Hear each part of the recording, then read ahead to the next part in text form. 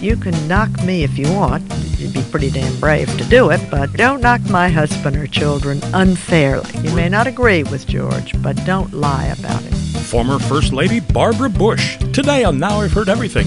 I'm Bill Thompson.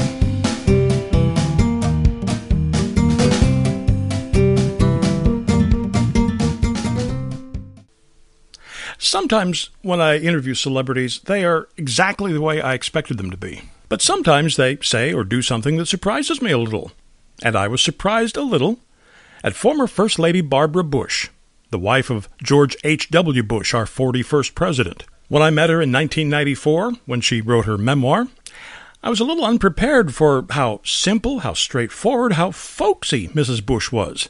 Talking with her was almost like talking to my own mom or one of her friends.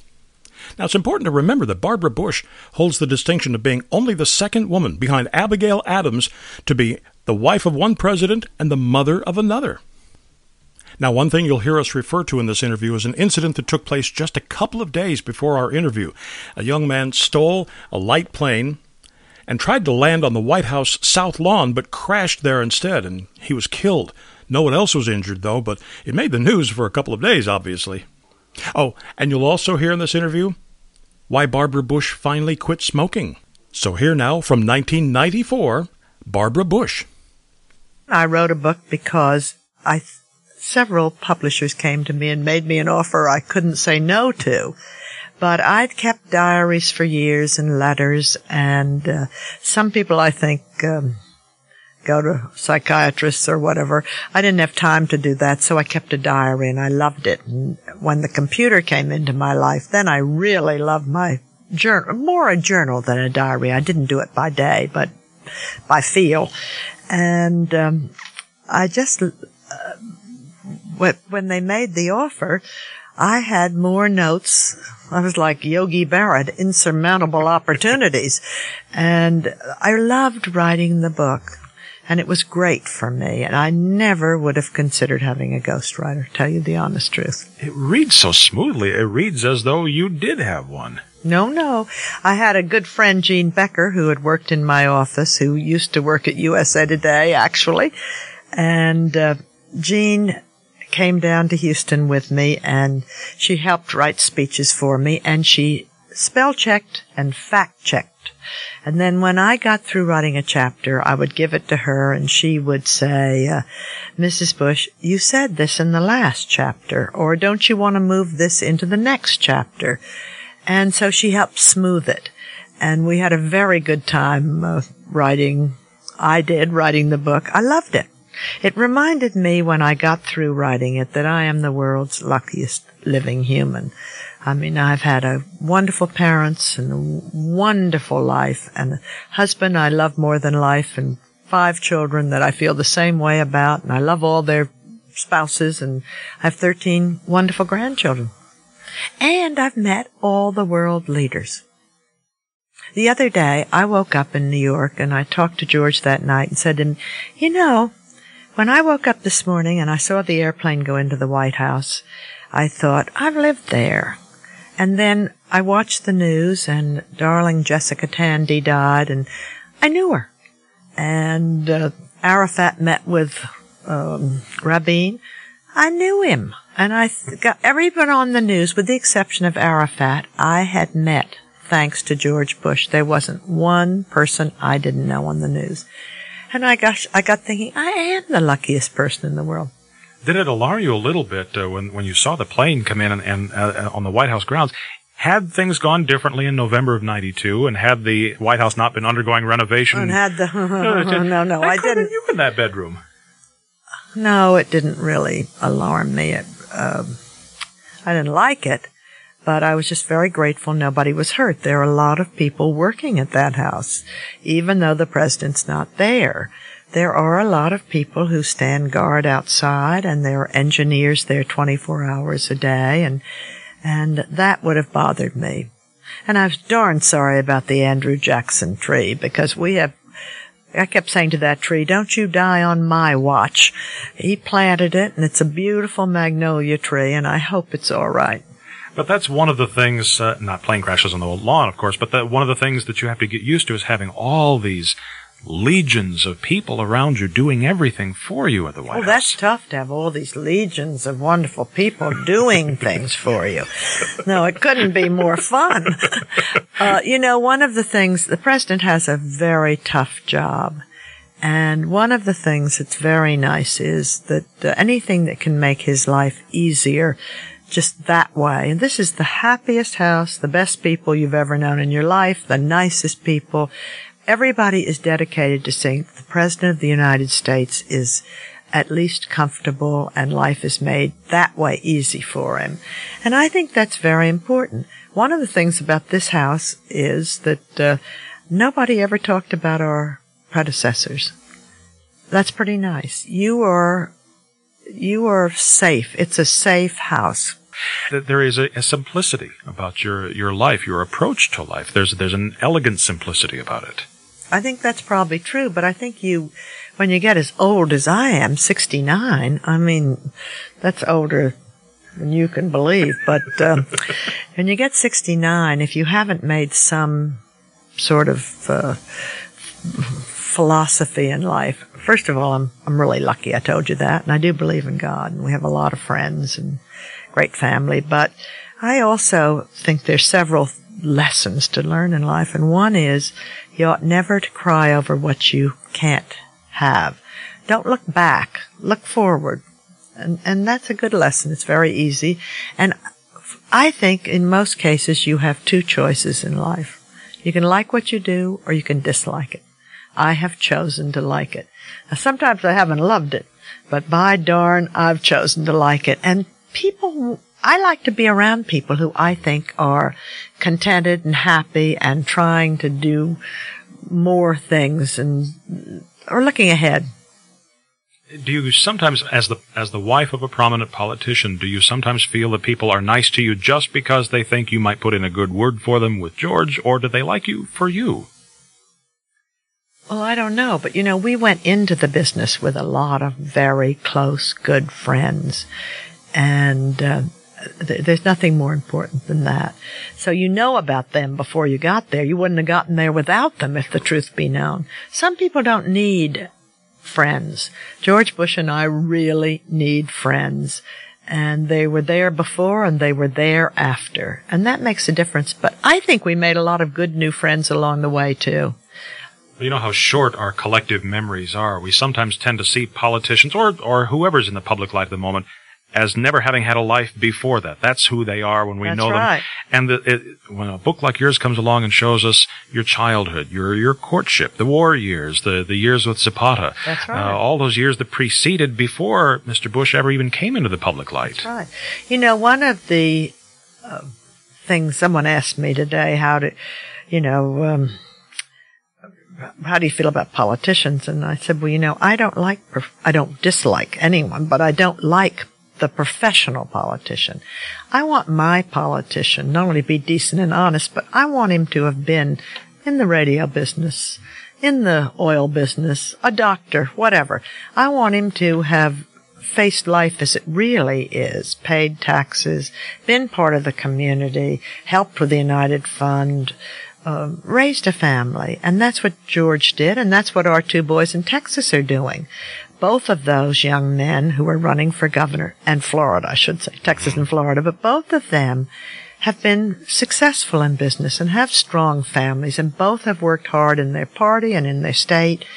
And I think that's important. And I think we're going to see that in Congress now. We're having a tremendous turnover. We had 100 new members in 93.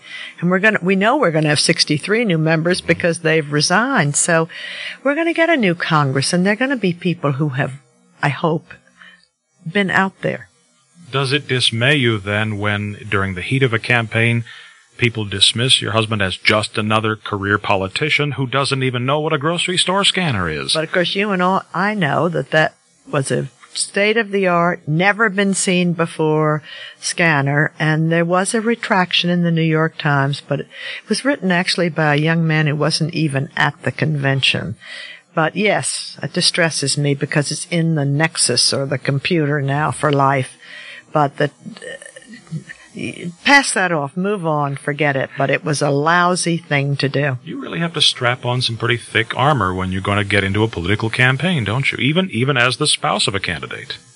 You sure do. More as a spouse, because you can knock me if you want. You'd be pretty damn brave to do it, but you don't knock my husband or children unfairly.